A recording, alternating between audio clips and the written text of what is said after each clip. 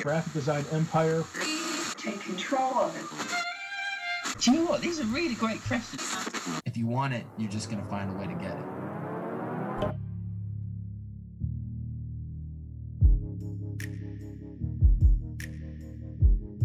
Hello and welcome to another episode of the Creative Waffle Podcast. Today's episode is with Yakub Mir, new Creative Waffle Podcast host, and yeah, just an all-round general great guy. We talked a lot about sports mentality in design, getting a sports stars mentality and athletes mentality into your creative career, and how that might be able to help you as well. We always love sports and pick up many things, many traits from different athletes around the world, different athletes that we look up to, and put it into our own work and our own careers. So this is how we did it, this is how we do it, and how it continues to drive us forward as well, from competitiveness to health and fitness. So yeah, really hope you enjoyed the conversation, and if you do, please go over to Apple Podcasts and leave a review over there for Creative Waffle. We're really trying to grow and get out to more people, so please do that, and that will really help us. Thank you very much, and let's get into the podcast. Welcome to the podcast.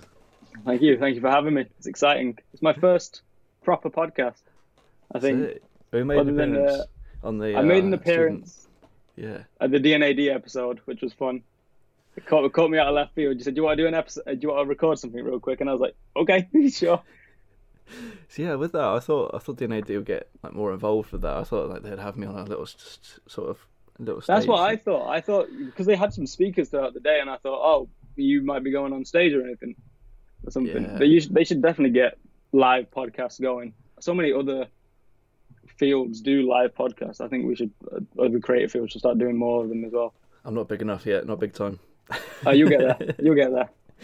Creative Waffle needs to be bigger. They had someone else talk, but I think they had a few live chats. But anyway, yeah, live podcast is the way forward. And record it, put it online. I think so. You can try and get the audience involved in ways as well. Q&As and stuff like that for the audience and the people on stage. I think it's a great idea. That's it. We'll do some more. We'll have to do some when the coronavirus has stopped. But yeah, hopefully soon. So welcome. Could we start with who you are, what you do, and what you're all about? Yeah, I am Yakub Mir. I work in Sun Design, which is set in Rosendale. We work on brand strategy for. It's more so than just logo design, as you're aware, I'm sure. Yeah. Again, that's my favorite part of it, honestly, is the strategy side of it. Nice. The knowing why we do it before actually going out and doing it is a very key component on what we do. But yeah, just a kid enjoying what he does at the moment, trying to get better every day. That's how I explain it. That's such a good mentality as well, and we'll definitely talk about sports mentality and everything, because this podcast is going to be all about sports and how you can get, how we take from sports, how we take from big athletes and apply their mentality and into our own lives, in our design careers as well. I watch a lot of American sports for the most part. Oddly enough, I don't know. I used to watch Premier League all the time, and then at some point I transitioned to like the NFL and the NBA, which nobody else cares about except for me, at least in this area. So how come? What attracted you to those sports? I don't know. I think around 2010, I just started picking up watching the NFL, and I was actually born in Connecticut. I say little known fact. I tell everybody. I wasn't there for long at all. I was there until I was like 2. Right. And then my parents moved back. I was only born there because my dad had a job in IT over there. I don't know. Maybe I tried to connect with my more American side, which barely exists. But I started watching the Giants, New York Football Giants, and just from there I kind of stuck. And then basketball came next, and then hockey came after that. What basketball team do you support? Unfortunately, it's the Knicks. We're not doing too hot right now, and we haven't been doing too hot for the last 20 years. Well, I've just picked a basketball team, and I've gone for Brooklyn. Have you? I've gone for Brooklyn Nets, so like your rivals. Yeah. We were supposed to get a couple of teammates of yours. We were supposed to get Kyrie and Kevin Durant, and the best ones. Our owner doesn't know. Yeah, just the the best best ones. ones. Our owner wasn't. Well, he doesn't know what he's doing really, but I'm so new to I think basketball. we I have didn't. no idea. Oh, it's fun. It's fun. The best part of basketball is the last 2 minutes. Right. If it's a Right. close game, the last 2 minutes are the most exciting thing you'll ever witness. You can just kind of fall asleep during the first 3 quarters, maybe. But Yeah, that's what I sort of got from betting on it. That's how I really got into it. Like I started because oh yeah, I was addicted to betting sort of like last year. Back end of last year, just bet on everything, and obviously the coronavirus helped me out and just stopped all sports. So that's sort of got me yeah, out of it. yeah. You can save some money. Yeah, yeah, and yeah, it was so tense waiting for those last. I was staying up till 2, 3 o'clock in the morning, just waiting for those last Oh quarters. no. Unfortunately, when you're watching the Knicks, it's never really tense. It's that's why I started watching the Lakers or something, just to feel something again, because I was so bored of watching my team lose. But yeah, what you said at the start as well about branding and knowing more about the strategy side of it behind why we're doing logos. I was speaking to a guy called Danny Matthews before this call. Had a little chat with him about branding and sort of me learning a bit more about branding and going into the deeper reasons. So I think a lot of younger designers, we just create stuff for creating stuff's sake and because it looks nice, and we don't understand all the reasoning behind it.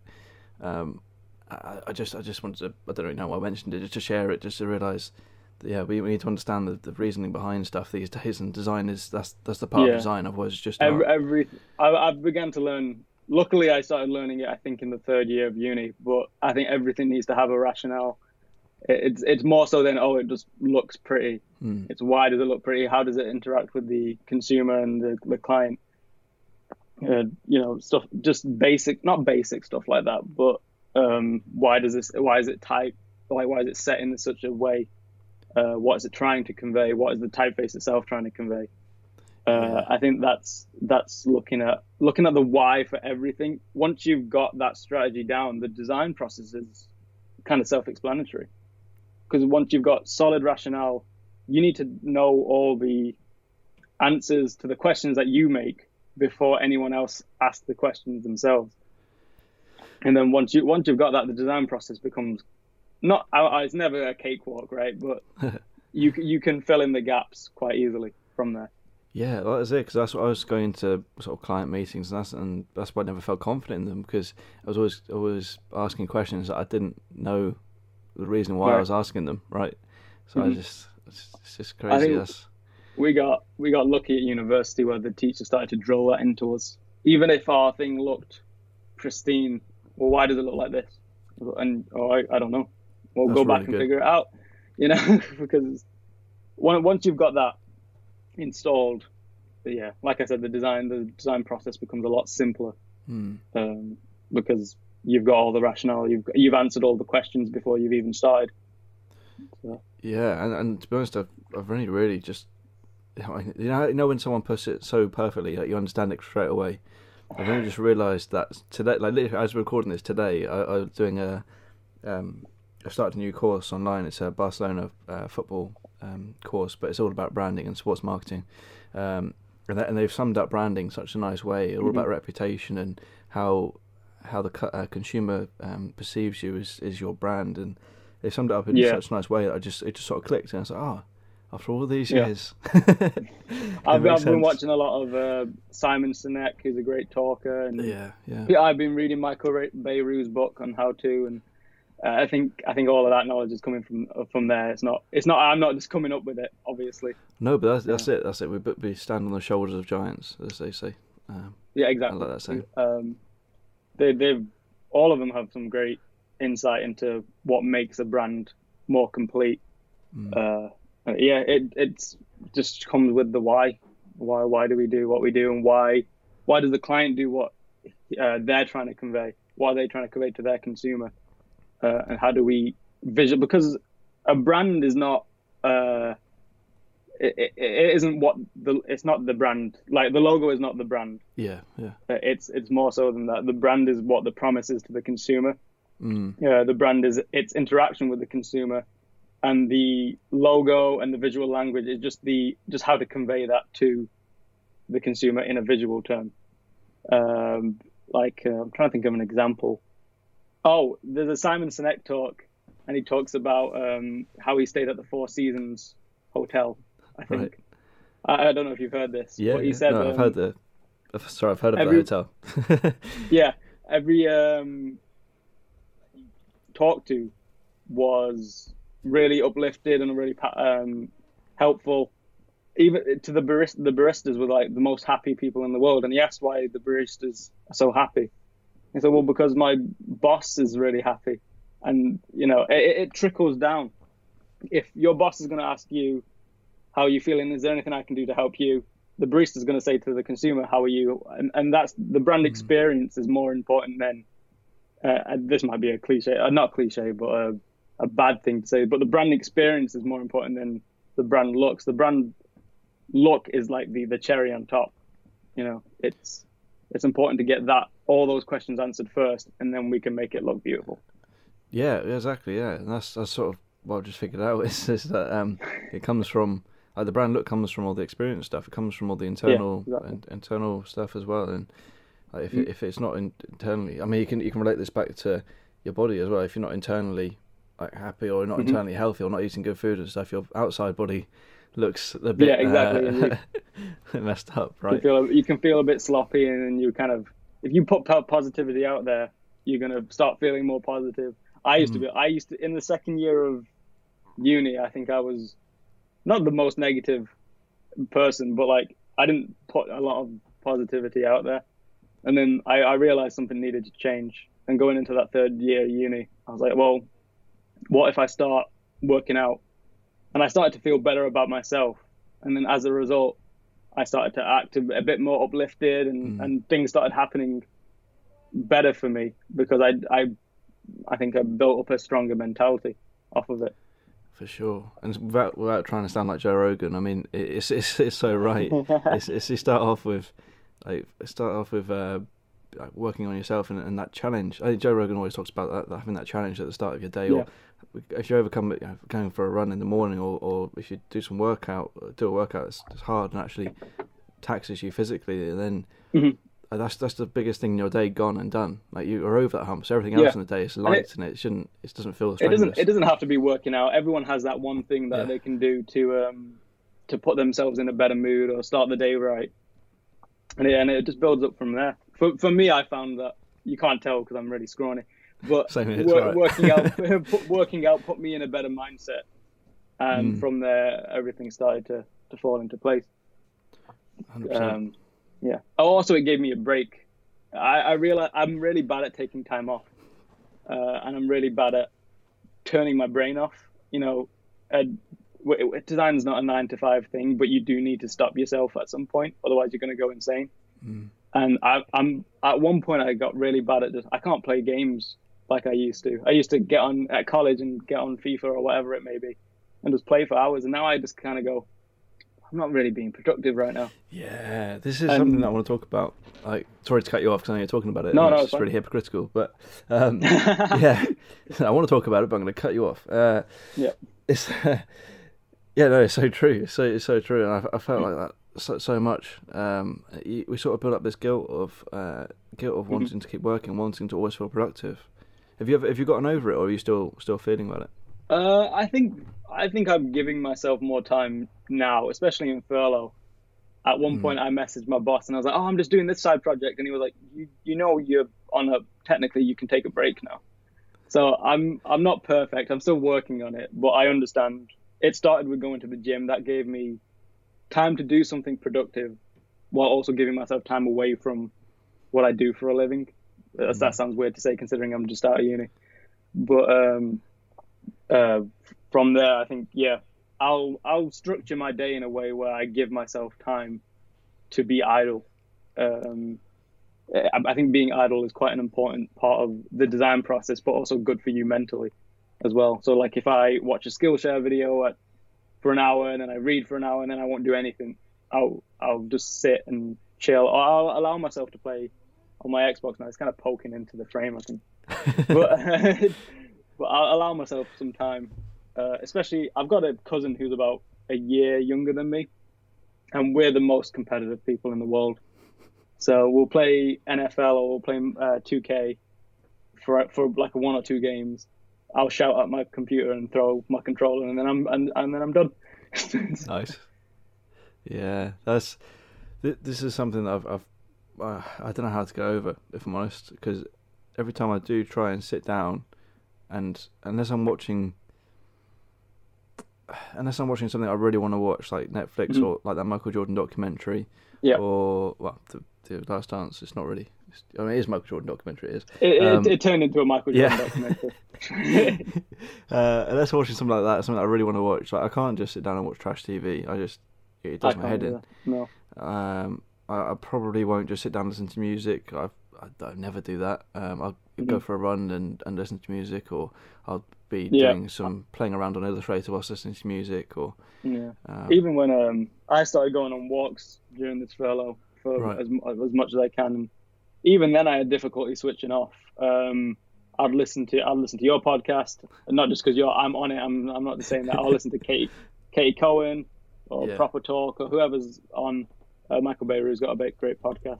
I'm just plugging other people's podcasts on your stuff. It's all right. It's all right. One day we'll be bigger than them. It'll be all right. But that was a way to relax by going on a walk, but still being productive by listening in on stuff. So I guess I guess the answer is no. I'm not good at taking time off still. Like I said to you just before the podcast started, it took me about 3 months to ask my boss for 2 days off, because all three of us in the studio, we really love what we do. So to step away from it is the hardest thing in the world. But I didn't, coming out of uni, I got the 2-week work placement before uni had ended. So I didn't have a summer holiday or any other holiday in between. I went from uni to work to graduating back to work. And I realized around February that I was getting tired, and I was worrying that it was starting to affect my work, and I didn't want it to, because, I live for design in the simplest of terms. So I thought, by me doing design every day it's going to become a detriment to me if I keep going. So I need, even if it's just 2 days I can reset. And to be honest, I did a side project while I was on those 2 days, but it was a bit more a more relaxed atmosphere where I could just fill up the tank. You don't drive a car if your engine's failing. So it's the same thing. You got to get your mind right first and then come back. It's important, and I know it's important, but why don't we do it? Like, why? I think that's $1 million question. Because we all say it. I've given so many people the same advice: take time off, and I don't do it myself. It's the hardest thing in the world for me, and I'm luckily beginning to now. I think because of this forced break, I've allowed myself to give, and it's been Ramadan recently for me, so I've allowed myself to sleep in a little bit and cut out some of the day, so I'm not hungry when I wake up. But it's an important thing for time out, because eventually you're going to feel like you're running on empty, and your work's going to take a hit. And if you stop enjoying what you do, I think that's, what else? What's there to do other than that? Yeah, for sure. That's the thing as well. That the whole thing's become sort of one thing. So my career is sort of my life now. It's not like I go to the work and then I come home and that's different. Like I still, even when I'm watching, because I work in sports partnerships and sports marketing, because I'm watching sports at home, like my job just comes in with my work. Like I'm looking at sponsors on T-shirts and football, and like when I'm going shopping, or like brand partnerships all the time. It's always there, and sometimes I'll send stuff to the work colleagues because I've seen it and it looks cool, and that's something we could do at work. So it's always on my mind, and I think with you as well. Like it's that designer. I don't know if someone called it an illness once, but a designer illness where we look at everything and think, oh, that could have been better, that grid could have been sorted properly, or the typesetting, there's a widow there. Oh my God, widows. I've got to the point, my 15-year-old sister points out widows now because I've done it so much that she's picked up on it and she hates me for it. But I think everybody, from people who are just coming out of college, uni, to someone like Paula Scher, we're all going to walk around going, oh, this could look different, or this could look different. I don't know if it's a blessing or a curse, but I think it's us regardless. I don't think there's much we can do about it. Yeah. Well, let's go on to the sports sports side of things and the competitive side of things? Because I know you said you're Yeah. really competitive. I know I'm really competitive. And Yeah. so where'd you get your competitiveness from? Let's start with that. It might be just from my family, to be honest. I think we've always been competitive, whether it be, well, for the most part, my cousins had my number because they're more academic than I am. And Right. I'd get I'd come home from school and my mum would be like, well, your cousin did better than you did. And I'm like, oh, really? Okay. So, and then from there, just the other day, we were trash talking each other on Madden. I don't know. It must have been a family thing. It's definitely not from my dad's side. My dad's so mellow. He doesn't care what other people think or what other people do. And I think you do need to have a little bit of that in your daily life as well. It's all fun and games to be competitive. I think you need to know that your biggest competition is yourself first. Like I try now to wake up and say, well, what can I do today that will make me better than I was yesterday before I think about how I can beat my cousin or whatever it may be. In design, I don't in a design world, I'm not very competitive. Outside of that design, I'm the most competitive. I played badminton, not professionally. I played it in a club for like 4 years.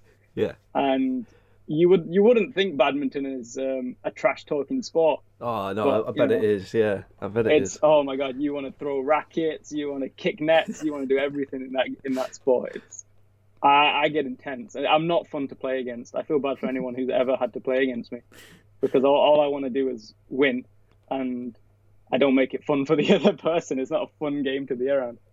In the design world, though, it is more so to me, more important to say, what can I do differently to better myself and not concentrate too heavily on be aware of what other people are doing around you, but it's not the be all end all that you're not, but this person has a gold pencil and I don't. It's not in the grand scheme of things. Again, going back to Simon Sinek, he talked about how we're in an infinite game, which in any business is in an infinite game.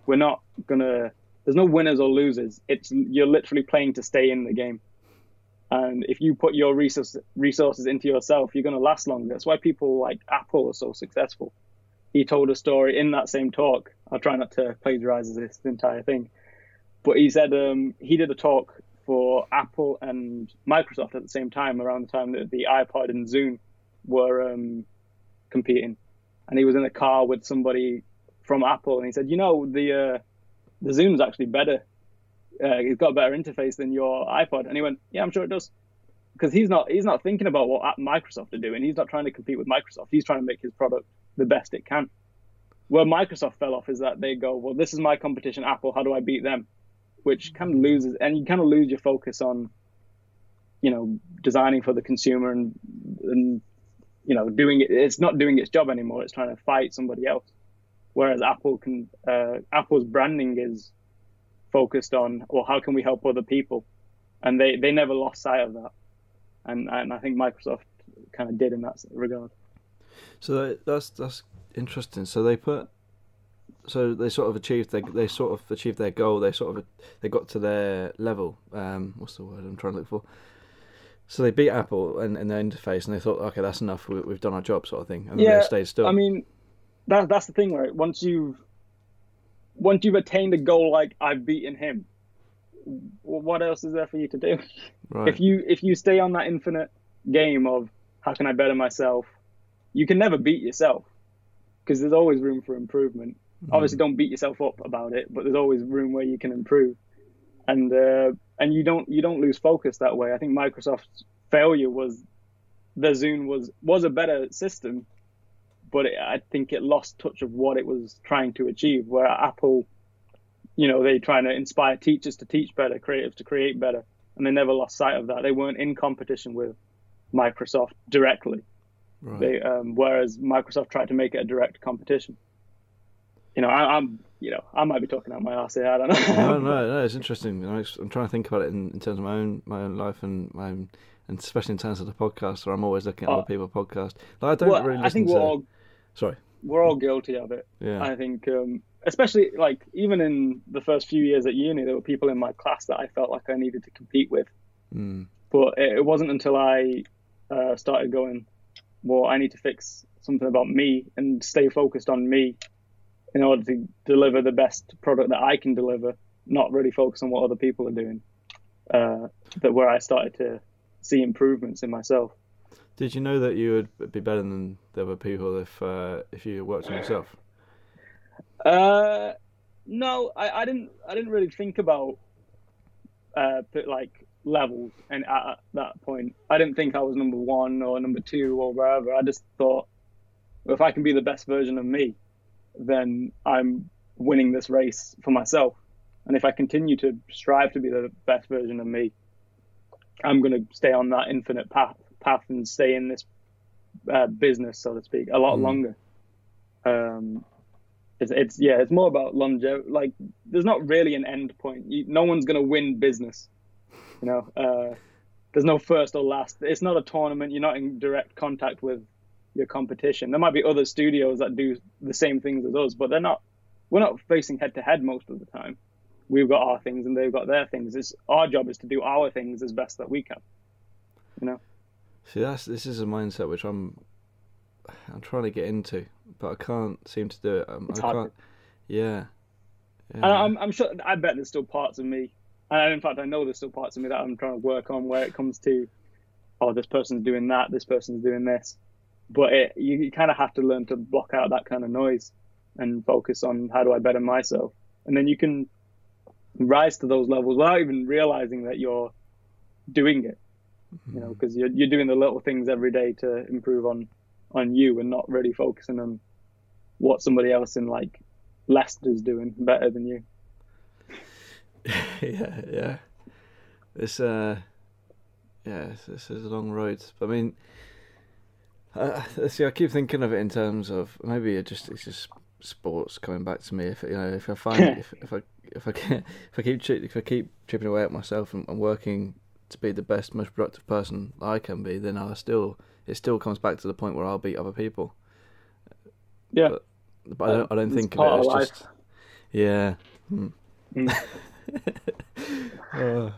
Well, like for some people, it might motivate them. I'm not saying that my mentality is necessarily the right one. If you watch that Jordan documentary, somebody else winning the MVP pushed him to be better because he knows, oh, I'm better than them. Yeah. So I think it's about finding the thing that works best for you, right? So for me, as much as I am competitive, I try and stifle it a little bit, just so it doesn't eat at me.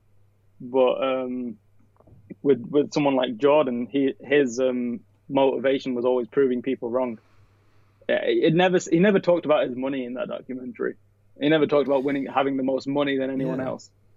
It was more important for him. Oh, Charles Barkley got the MVP. I'm going to win this championship instead. I think that competitiveness is, I don't know, that one. That's also a gift and a curse a little bit in a regard, because that competitiveness followed him to everything he did. Whether it be gambling or his sport. But he was motivated by proving people wrong. He was motivated by being the best. But he also worked on his game individually as well. You could see instances of that as well, where he wanted to be the best that he could possibly be in order to better the team. There's a player called Allen Iverson who might have a better crossover than Michael Jordan. Well, Michael Jordan's was still technically sound and could get the job done. He didn't concentrate on this one part of my game could be the nicest that it could be. Like Allen Iverson's crossover was devastating. Jordan's crossover, still worked. It still created separation. So why would I try even harder to get Iverson's crossover when my job, I can do things that Allen Iverson can't do, or that kind of give and take. Right. You're going to be able to offer something that other people can't, and other people are going to be able to offer something that you can't. But as long as you keep working on bettering yourself, I think you'll become more well-rounded in that regard. Yeah, I hope so. Yeah, it's Sorry, was I attacking you directly? I meant it feels good. In a general sense. It feels good. It feels good to have to be in doing this sort of therapy sort of mindset. Is no, genuinely, like it's some of these podcasts do turn out this way, or like addressing my own issues as well, which is good. But yes, I mean, Michael Jordan obviously is an extreme competitor, and I mean, you're nowhere near that level of competitiveness. But I mean, it's hard to be. I don't know if anyone can be at that level of competitiveness. From the little thing, you saw him doing the quarter, like throwing quarters at the wall. Who can get that better? Yeah, he wanted to be the best in every field possible. Try to land them on the red dots on the carpet. It's crazy. Mm-hmm. Yeah. I mean, he also didn't let his but I think what made Jordan so great is that he didn't let his failures get to him either. Right, he moved on. He had that confidence to come back. There was a point in the documentary where he was down again, I think against Utah. He was like 4-2 down in the series, and he said, "Well, we still got to come again. They still got to come to Chicago, and they still have to play us next week. And we've got the confidence. We've got a great team. We know that we can get the job done." Yeah. And it's important. Everyone's going to have these down moments, but it's important to not let it eat at you, and just bounce back from it. I've had moments where it's like, I messed up today, or I didn't have the most productive day, or I didn't do this right today. You can think about it for. I wouldn't give too much time on it. Learn from it, and then just rectify the problem if there is a problem, and just move on from it. A lot of quarterbacks in the NFL, if they throw an interception in a game, very quickly they just forget that interception ever happened, and they go into that next series with the confidence that they've never thrown a pick in their life. But they know that they have. They've learned from it. They've learned not to throw that direction again, and they've just moved on and kept that confidence rolling. Yeah, I think that's important, and it's something I still struggle with. And in relating it back to design, it's like if you're failing a project, if it's not gone as well as you could have hoped, or the client picked the wrong option, he didn't want to. I say pick the wrong option. I mean the one that you presented to them, which shouldn't have happened in the first place. Yeah. Well, if we've had plenty of that at work where we probably thought, the client will go this direction, and they've ended up going a completely different direction. But if the client's happy. There's been, like in the Michael Beirut book, he talked about how he wanted a different outcome, but the client kept saying no. And he said, well, if the client says no, it's not working, then it's a bad idea, and we shouldn't pursue it. So, and you make it work off of that. Yeah, well, that's the thing, coming back from things, and I know we talked a little bit about it before the call as well. And I listed sort of traits of a few characteristics of famous sports people that I admired, and one of them was the 2005 Champions League win, Liverpool versus AC Milan. Just that's the ultimate comeback for me, is being 3-0 down at half time, coming back to draw the game 3-3, and then winning on penalties. That's just like the amount of effort that they put in. It's absolute drive that even when behind, they can still get the job done. They know they can still get the job done. They just need to get that one spot. It's the same. Obviously, I'm going to say more American. There's two that come to mind. Watching basketball, I think it was the 2015 or 16 finals. It was the Cleveland Cavaliers versus the Golden State Warriors, and the Cavs were 3-1 down in the finals games, so they needed to win the next 4 or 5 to come back and win the championship. And they knew that, and they never lost faith that they could get the job done. And they went out and they came back, and they won it because they kept that confidence up. They kept the head held high. They've been through adversity. They know that they can deal with it. And it's just a matter of blocking out all the noise. People are going to say negative things about you during that time. Just don't let it get to you. Well, it's hard to say. It's not as easy as just going, don't let it get to you. Yeah. Having a good support system around is crucial. I'm sure those teammates were all there for each other, rallying each other. At the studio, we've probably had some negative things said about us. One of my friends has said something negative about my work, and I've come into the studio and I've ranted at Jamie. I'm like, can you believe he just said that to me? And Jamie's like, well, he's not working, so what's he talking about? You just gotta have a perspective on it, and just kind of let it pass. Because you're still doing great things. You don't have to to hear the negatives just for the sake of negativity. So a lot of people are negative just for the sake of negativity, and they're gonna push that on you, and it's your job just to kind of go, well, what do you want me to do about it? I love hearing if you go on certain design websites and you go to scroll to the comments, you see, oh, I could do a better job. Why didn't they give this project to me? It's like, well, you didn't do a better job, so leave it be. What's your deal? Yeah, there's some funny comments like that on design blogs. Like, I love them. We've got them, and I love them. I kind of wear them as a badge of honor. If I feel like I've done something right, if I get that.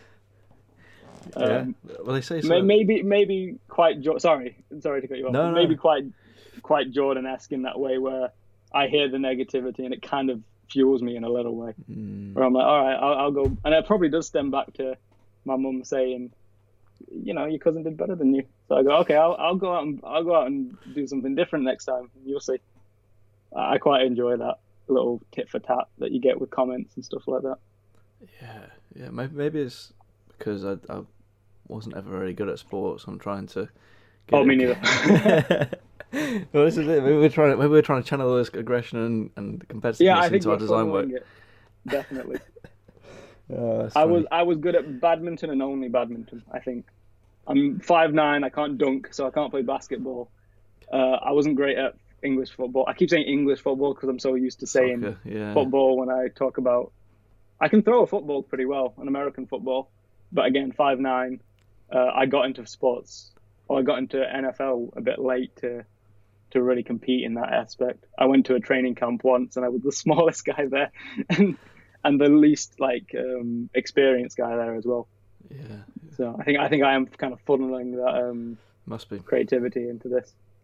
Yeah, it's fun. It's definitely an interesting ride to have all this parallels to sports, and a lot of sports designers and the people in this community have that, and it's fun. It's fun to see. I mean, this is another reason why I love sports design, and I want to do this for a living, or I'm doing it for a living, because I love sports, and if we're making work like sports as well, then I guess I'm just gonna love it a bit more.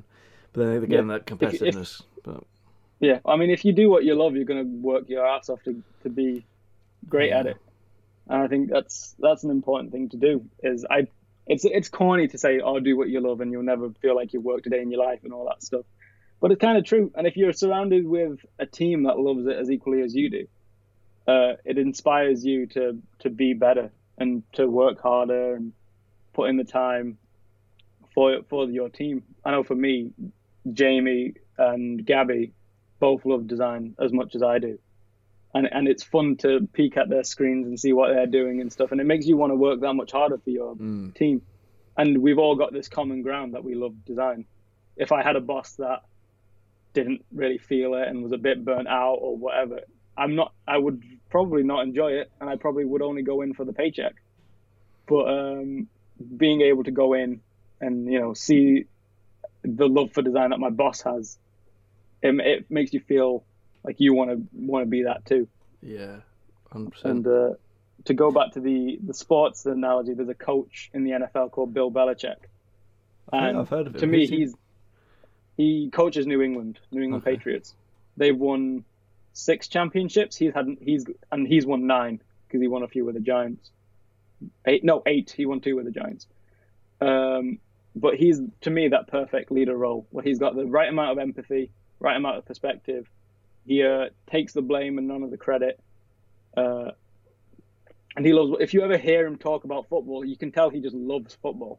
So all the people on his team are going to hear that love for football, and it's infectious. And you're gonna want to work that much harder for him because you can see how much he loves it. So I think that the game. That's so important. I love that, and then hearing that is fantastic. And some of these sports stars, they all. I mean, you look at all the sports stars and say, I guess it's translate over to other leagues as well. But in the Premier League, you see the ones that are working because they love the game. You can see the ones that are working because they love money, right? You see the two types of people. You see the lack of effort from people who just love the money. 100%. And they'll get into trouble. They'll do X, Y, and Z.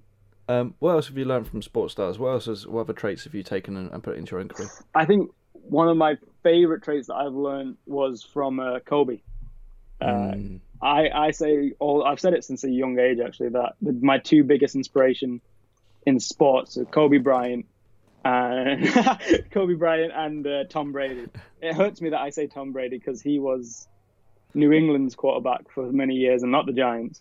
And we beat him twice in the Super Bowl. Just want to make that loud and clear. But Kobe, I was reading his book. I have his Mamba Mentality book above me.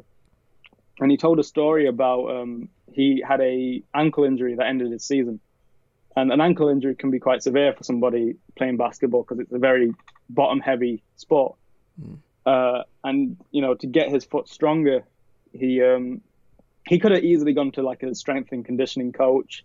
Somebody on the Lakers facility could help him strengthen that ankle post-surgery. But he looked outside of his profession and thought, tap dancers have great footwork. They've got really fast feet. They've got really strong legs. They've got really strong calf muscles. Why don't I pick up tap dancing for the off season? And that can help me on the court. And I think that's an important thing to just like, especially when you're doing a design, like a branding piece of work, to look outside of design for creativity, whether it be your environment, other like sports, people in your life. Craig Oldham is a designer from Manchester, and he talks about his dad as being a big inspiration for his creativity.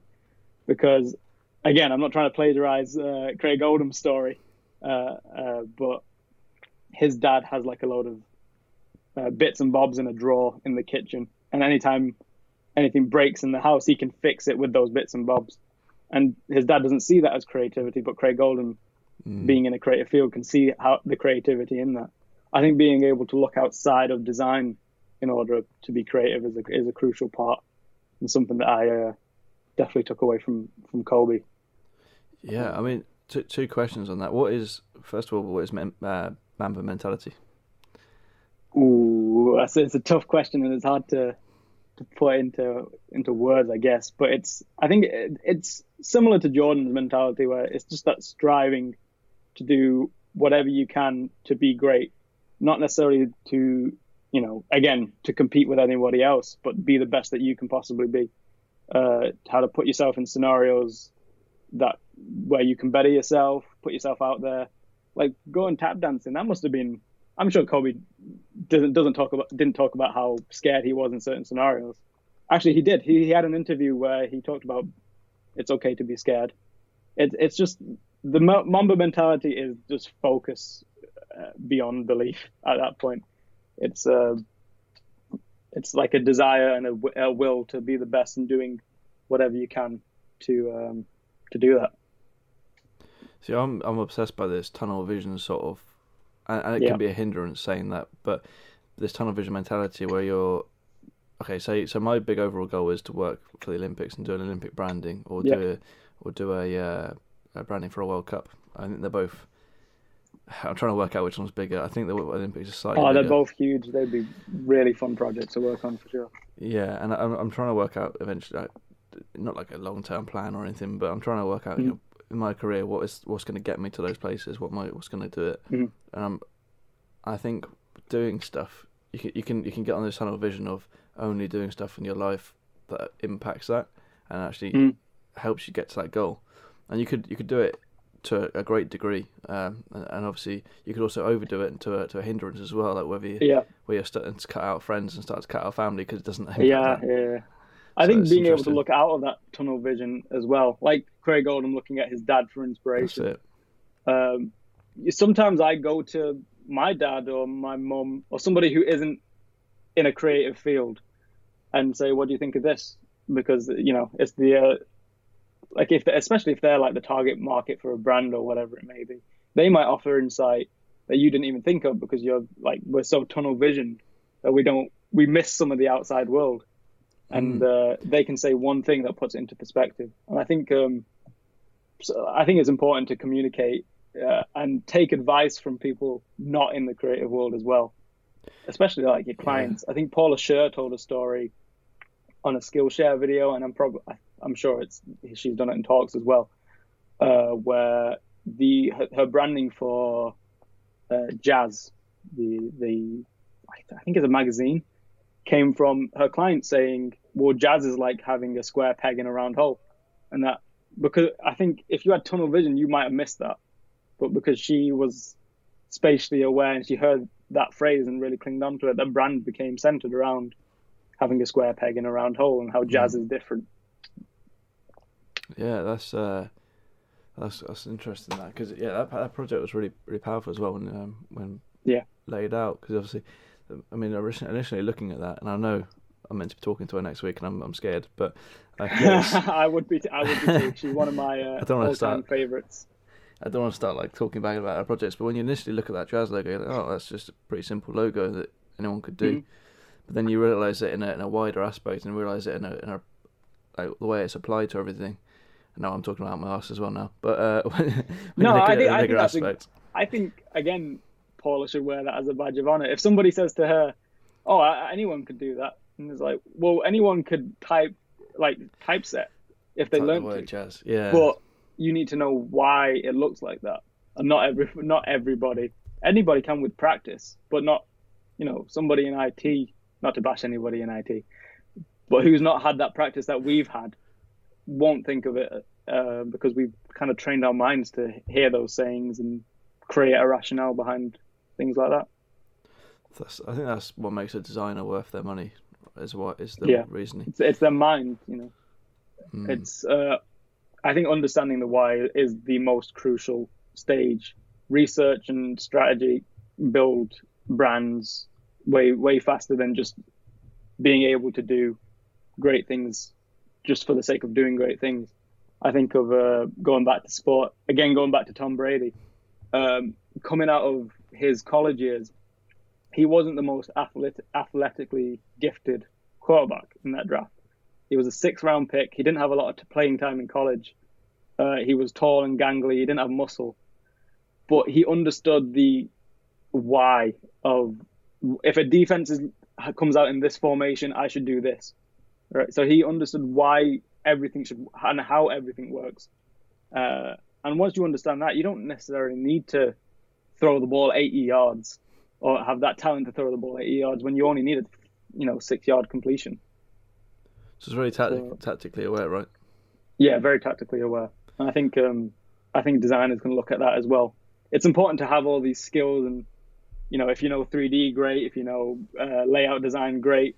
But knowing why this project needs 3D, or this project needs animation, or this project needs just a complete typography piece is more important than learning how to do it. You can pick up those things quite quickly, I think, especially with like Skillshare and just YouTube tutorials and stuff like that. I think learning the why first is a great way to separate yourself. I just thought of a really nice parallel. So Ronaldinho, and I'm sure it translates to many other sports stars across American sports as well, but Ronaldinho, one of the best skilled footballers the world has ever seen. Yeah, absolutely. And he's got all the skills. He could do them in the garden for days. He could do keep-ups until he falls over, like around the walls until he falls over. But it's only in you really know how good he is when he uses it in games and he uses it at the right moments. And he built it to get round people. Yeah, he built it off his fundamentals. He understands his position on the field. He's not going back and playing defense. He knows his position on the field. He's got his fundamental set and he's added on top of it, which is what we do. We have our fundamental set and then we can add on top of it. We can learn Cinema 4D or whatever software needs learning. And, he does all those tricks to create separation on the field. And, we're going to learn all our tricks because it's the right thing for the job, not just because it looks right. Yeah. Yeah, it's so good. I love these parallels. These are so good. They're great. You can take a lot from sport. I've been saying it for years. People should take a lot from sport. And now it's all coming into practice in this podcast. Yeah. Finally putting it into one place. Let's talk about a couple more people. So one thing to talk about self-ownership again, which we talked briefly about earlier on. Mike Tyson. I recently watched Mike Tyson documentary on Amazon Prime, and it was incredible. He was talking about obviously his background and where he grew up and his original trainer Customado, and it's just an incredible story. But one thing I've really learned from him is this self-ownership of things. If he lost a fight, he would never blame any of his trainers. He'd never blame anyone in his corner or the referee or anyone like that. He would always blame himself for getting into those situations. You know, even when he bit Van der Holyfield's ear off, like he blamed him.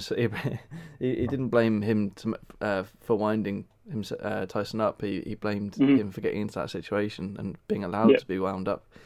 Because I think Holyfield headbutted him a couple of times. I think that's why he got so angry. I think he got into his head. I think that was the entire point of Holyfield's fight. Yeah, and Mike Tyson blames himself because he shouldn't have allowed him to get into his head.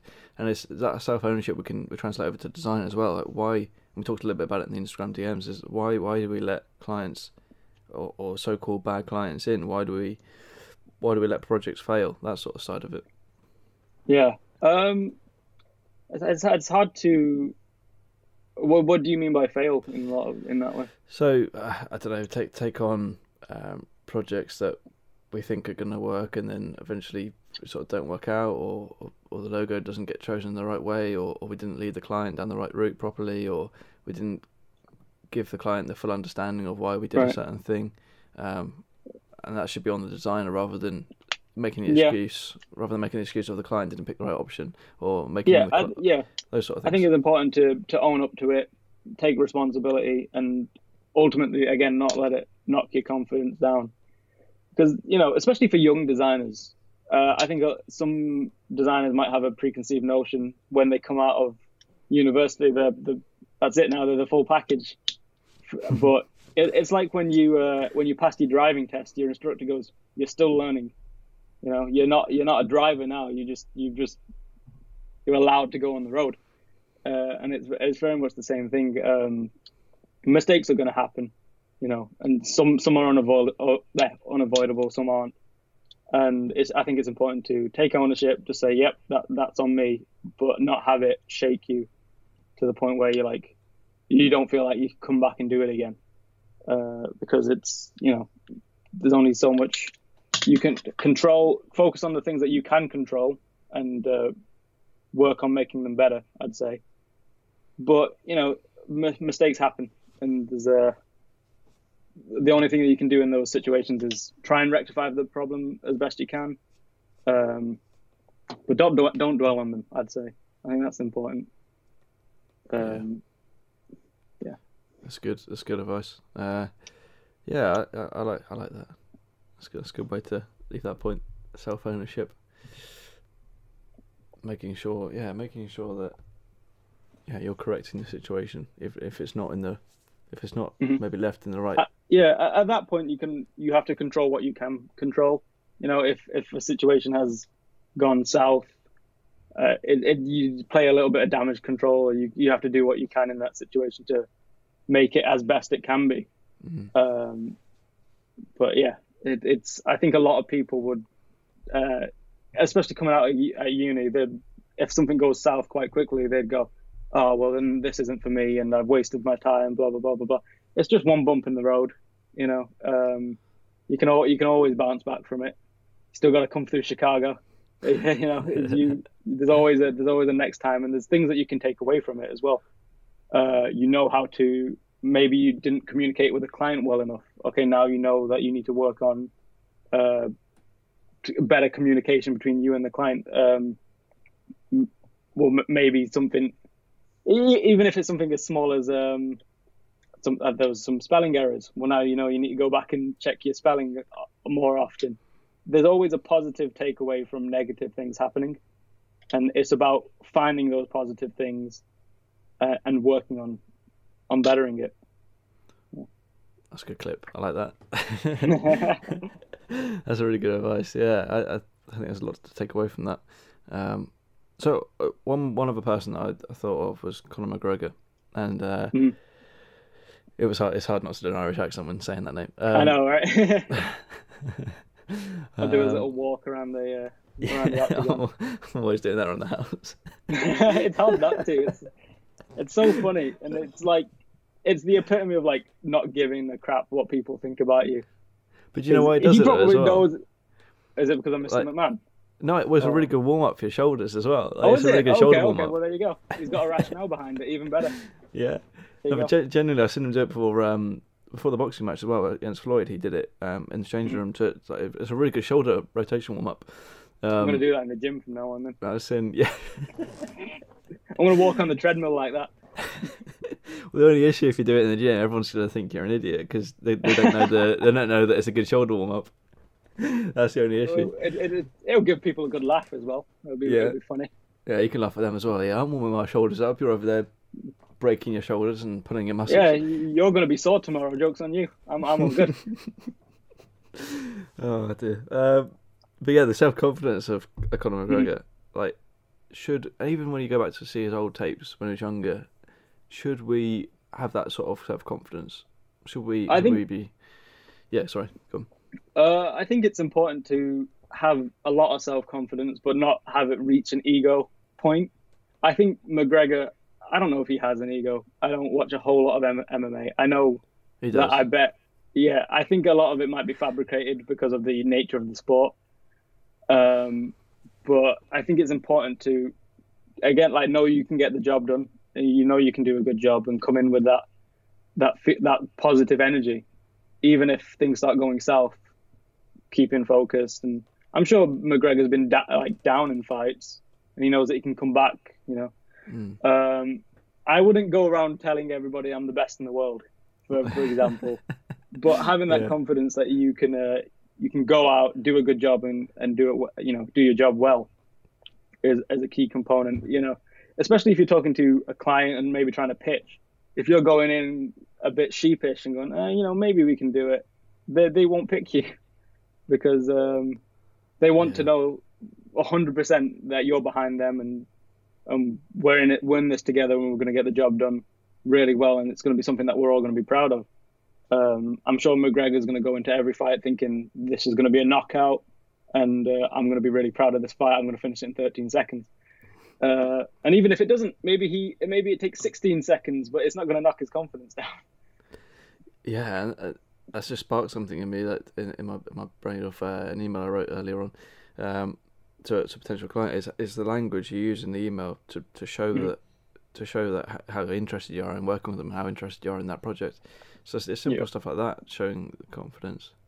And standing up in front of, well, obviously now it's going to be more over Zoom than it is standing up in front of people, but standing up and talking can be one of the scariest things in the world because for me, I wasn't great at it until maybe the end of my second year, where I just decided, instead of talking, like numbers and being like statistical with it, if you take your client on a journey, that conveys your confidence a lot better, and also brings your client in on to a level where they understand what you understand.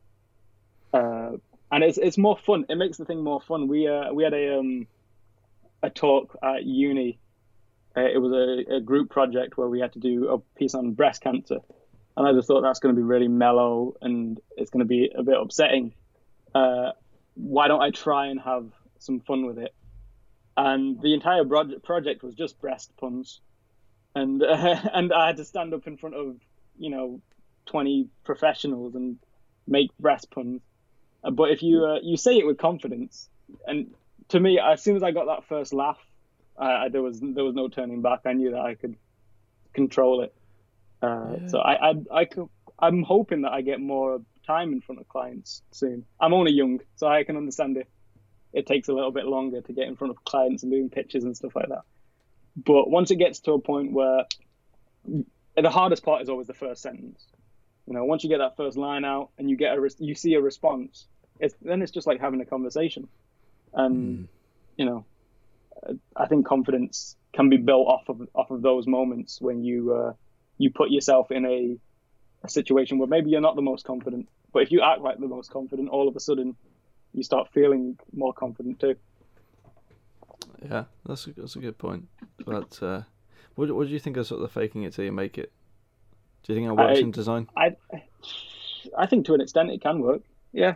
Like I said, I was the first couple of talks that I did terrified, and I just pretended like nothing happened. That group talk, the Prevent Breast Cancer one that I talked about, I was in a group, and my teammate was like, "Are you not nervous?" And I went, "No, I'm fine. I'm fine." Internally, I was screaming. I couldn't believe that You I know was about what? to stand up. Mike Tyson talks about that as well. Like, he talks about walking up to the ring, he's shitting it inside, but then on the Yeah. outside, he's to scare his opponent. He's confident as anything. Especially in a group setting, because I think if you show that you're feeling confident, that will bring up your partner as well. I was shitting bricks before going up to do that talk. I was nervous. I was like shaking a little bit. My hand, like if I had my hand steady, it was like that. But I just had my hands in my pocket so no one could tell.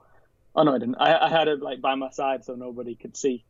And I just every time my teammate was like, we're up next. I'm like, yeah, we're gonna ace this. We're gonna go in and we're gonna ace this, and it's gonna go well. And it did go well, luckily. But I don't know if it was because of the false confidence, but I don't see how it was a detriment. Yeah. I think that this faking it till you make it's an interesting concept. I think in those situations, I think you're right. I think you can definitely take some stuff away from it, and it's not always as black. It's never really as black and white it is. People say it is. It's always a bit of grey when people say, "Oh, is this the right way to do things?" But the faking it till you make it in terms of projecting yourself to be bigger than you are, or like giving out motivational quotes on Instagram, or that's where it becomes a bit dangerous, I think. Yeah. The idea of acting like you can do something that you maybe have never done before it can become a crash and burn moment, which again you can learn from. You can take that experience and learn from it, but I think you also have to be realistic with yourself. I knew in that moment that I can talk as long as I get that first line out confidently. Yeah. But I'm not going to tell you that I can make a Disney Pixar movie in a week. You have to understand your limitations a little bit. Yeah. Imagine that. That'd be crazy. Yeah. Oh, I can get that done. No problem. And I've done that before. I did that to not on that scale, but Jamie, my boss, was like, "Can you make a logo sting?" I was like, "Yeah, of course I can." I got to make a logo sting now. I got home and I was like, "Well, got to learn After Effects real quick." Those little things, that's fine, just say, but that's the whole just say yes and then learn as you're doing kind of mentality. But if you get told, hey, we need you to write a script for a new movie, I'll have to say, well, I'm not a writer. It's But that's when you say I'm not a writer. You have to be realistic. You have to exactly. You have to understand yourself, and there's a word that I'm looking for. It's gone, but just understand your limitations and don't fake it to that regard, I'd say. Yeah, it's dangerous stuff. I think people like transparency. I think especially with social media where everything you can't really trust anything. Yeah, well, people on social media are only ever going to show their highlight footage as opposed to like a B-roll. They're always going to put their best foot forward and going to show the things in their life that are great, but they're not going to, unless they're supremely confident in themselves, they're not going to show the moments where they break down and cry. I had a message from a friend from college the other week, and she was like, "Oh, I'm so proud that you're doing so well," and I'm like, I was in tears not too long ago. I don't know what you're talking about. But that's because she'd only ever seen the good side of my life, Yeah, it's true. It's true. That's a big realization to make as well for anyone listening. Yeah. It's, the competitive side of me as well is like, well, yeah, but I'm not as good as this person. But you need to realize that it's just a highlight reel that you're seeing. You're not seeing all the bad stuff as well. But yeah, this has been a powerful podcast. I've enjoyed it. Enjoyed it a lot. I've enjoyed it too. It's my first one in the books. Hopefully, first of many. Absolutely. Let's do. Yeah, actually, have you got any anyone else that you looked up to, or anything else that you want to mention before we close off? I mean, in design, there's definitely people like Paula Scher. I'm looking forward to hearing you talk to her. I went to see her Design Manchester talk. People like Stefan Seigmeister and Jessica Walsh, Seymour Quast, obviously. Outside of sports, I wrote a list. Brady, Bill Belichick, Kobe, LeBron. LeBron is a great one because of not only his greatness on the court, but his greatness off the court, and his passion to giving back to his community. I think that's a great thing that all designers can and should do, is that just because you've quote unquote made it, don't forget, the students that are struggling and students that have a lot of lessons to learn as well. And there's no, it's fun to host workshops or give advice and just be open. There's people from the University of Bolton that I'd love to talk to and give them advice, and my DMs are always open in that regard. And that's something that I've learned from LeBron. He opened a school. LeBron opened a school. Crazy, isn't it? Yeah, that's the ultimate form of giving back. He wants to educate the people of Cleveland. Yeah, I've driven past that school. As in, like, have you? Yeah, really? I think. Well, I say I drove. I didn't drive. My friend did.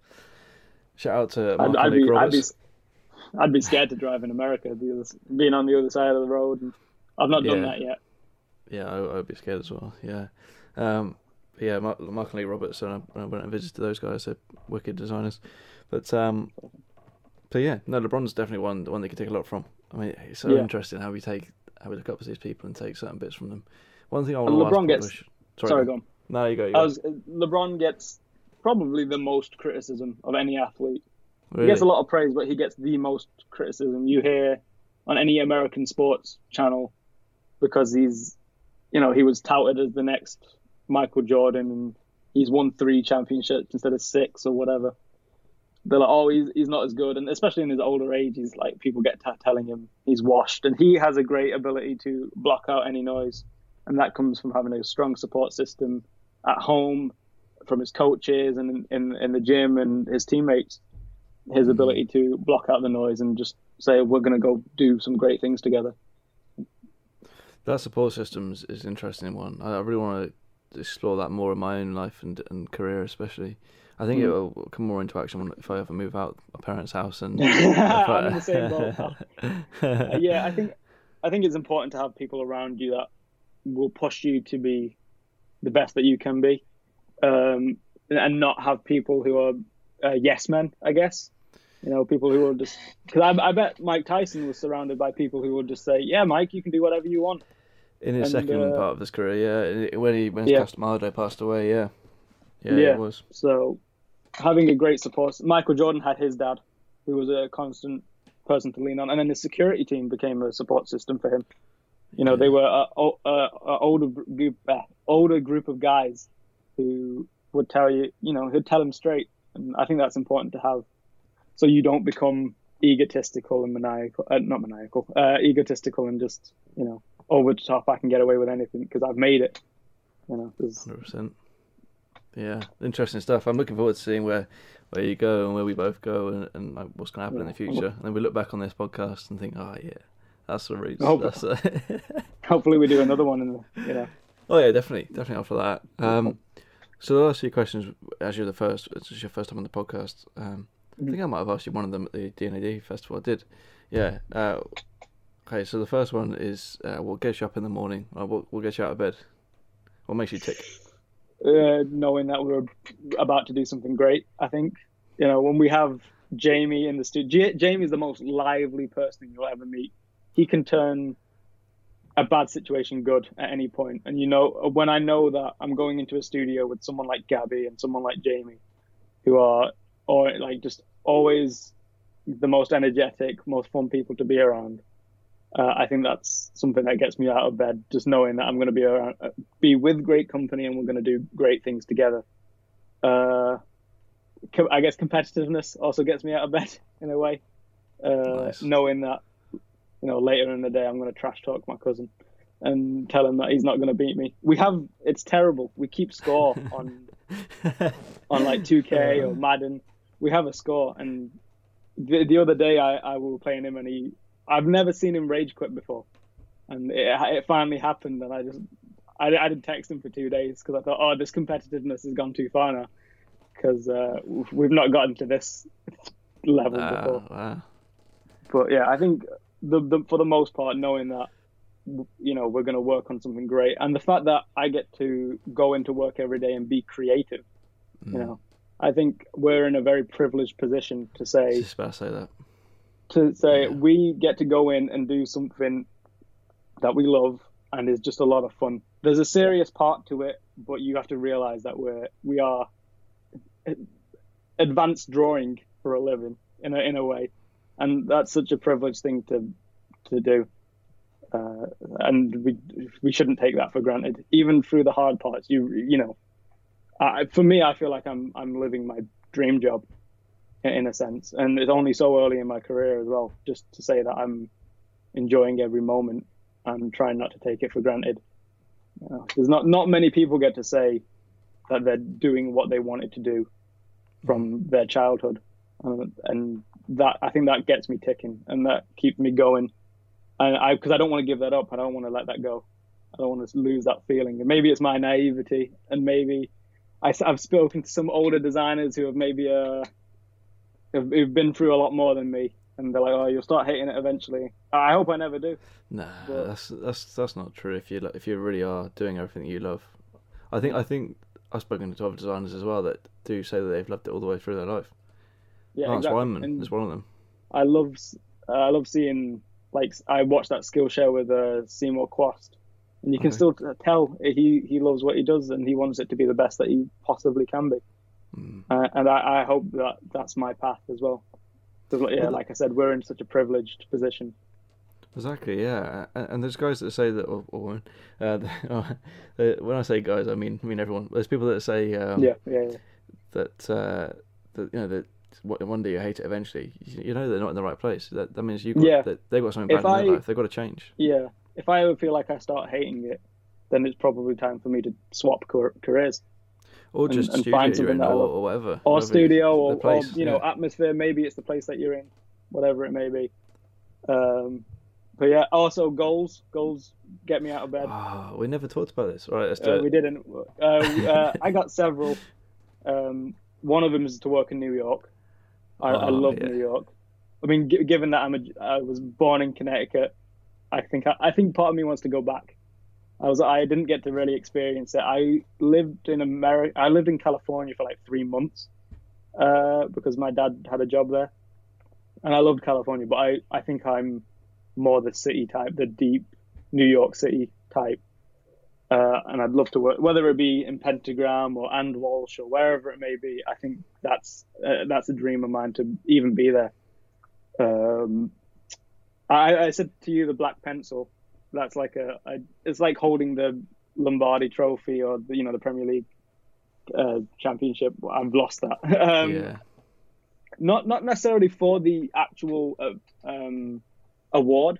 I don't really put too much stock in awards at this stage of my life, but it's more because to get a black pencil, you have to work on something huge, and I'd love to work on something on such a large scale that even if I don't win the black pencil, just to be in a position where I've worked on something so big that everybody knows about it, kind of thing, is a dream of mine. And I think last one that I'll mention is rebranding the uniforms for the Giants. I think they're due. I think they're due one. They've had some great ones in history, and I'd love to be part of the team that puts that together. A lot of the NFL teams are doing that right now. The Chargers have some beautiful uniforms now, and I think the Giants need to do a little bit of a throwback, but make it new, make it fresh. I'm going to say this just in case it does happen one day. Let's go to New York and start a studio based around sports branding. All right, let's do it. I think we should absolutely do it. I think that would be the most fun. Imagine if we do it now. Imagine if we look back into 50 years' time and think, shit, that's where it started. And we're looking at MetLife Stadium. That's all I want to see. Just in case, I'll do all the New York Red Bulls stuff, all the stuff for football and soccer. Yeah. And I'll the Nets. concentrate on the Knicks. I'll be doing the Knicks then and the Giants. I think Pentagram have the Jets. We're not going to steal them. Yeah, we will. We want everything. We want a monopoly over this stuff. Everyone else. We're the best. We'll take over New York sports. That's what we'll do. Wow. This is a part of it, though, isn't it? It's like having those dreams. And even as silly as they sound now, as silly as that might sound, right, to anyone listening, that's Imagine that. Just know. even if having that thought in your mind, it plants a seed. Yeah, I think it's important to have goals and things to look forward to in your career, and make sure that they're constantly evolving, because it's hard. It can hit you like a cut-off point. Oh, I've achieved this goal. What next? But if you're constantly evolving those goals, it's going to keep you motivated and keep you going. That's it. Find the thing that keeps you motivated and keep it ahead of you at all times. It's like having a piece of pizza on a string in front of you, and you're constantly chasing it. Just keep chasing. There's always going to be. Would that be your food of choice in front of you? Probably. I've been trying to stay away from pizza and burgers and stuff, but it's always going to be. Yeah. You can never go wrong with pizza. See, I think mine would be a good curry. I love a good curry. Oh yeah. Yeah. See, I'm odd because I'm Pakistani, but I don't eat a lot of curry. So my mum hates it. Every time my mum makes curry, my mum loves curry, but I hate it.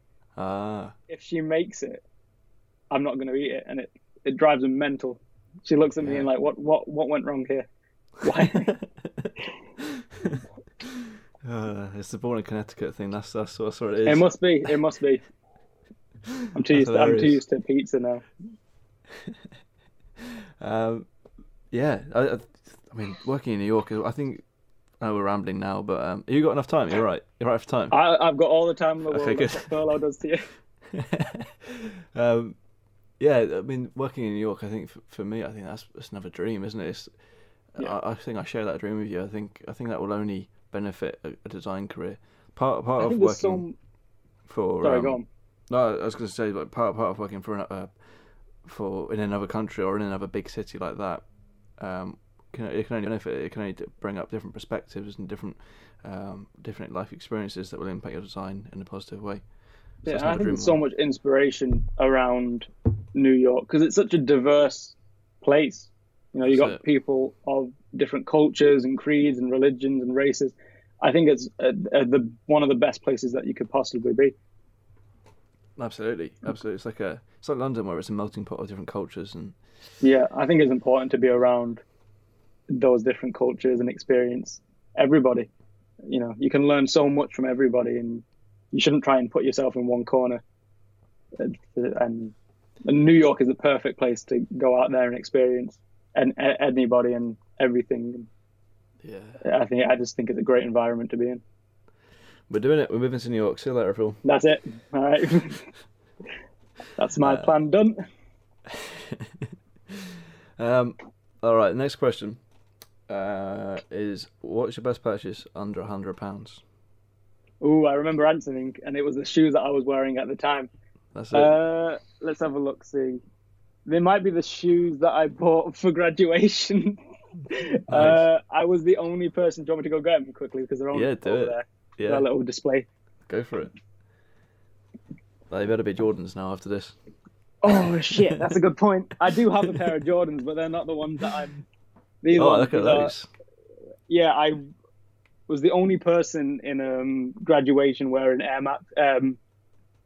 What are they called? I've no idea. I'm not a shoe person. Nike Airs.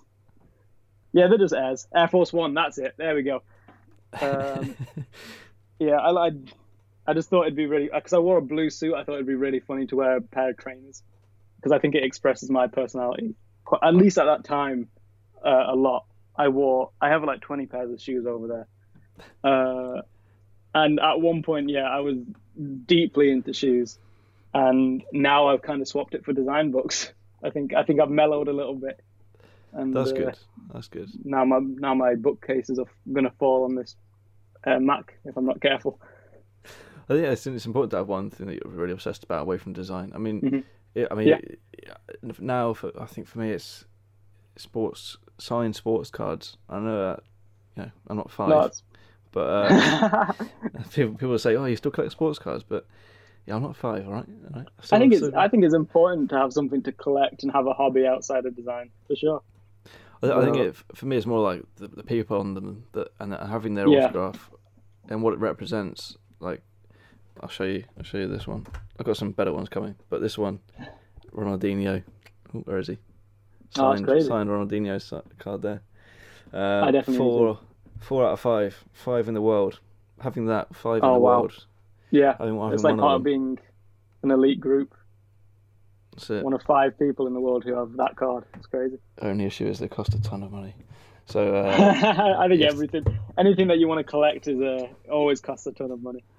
I've been buying one a month, like just making sure Yeah, making I sure got it's like the that first for- thing that comes out, so I don't have to worry about like money for the rest of the month. Yeah.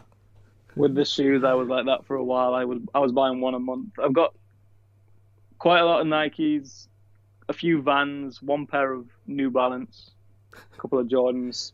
You know,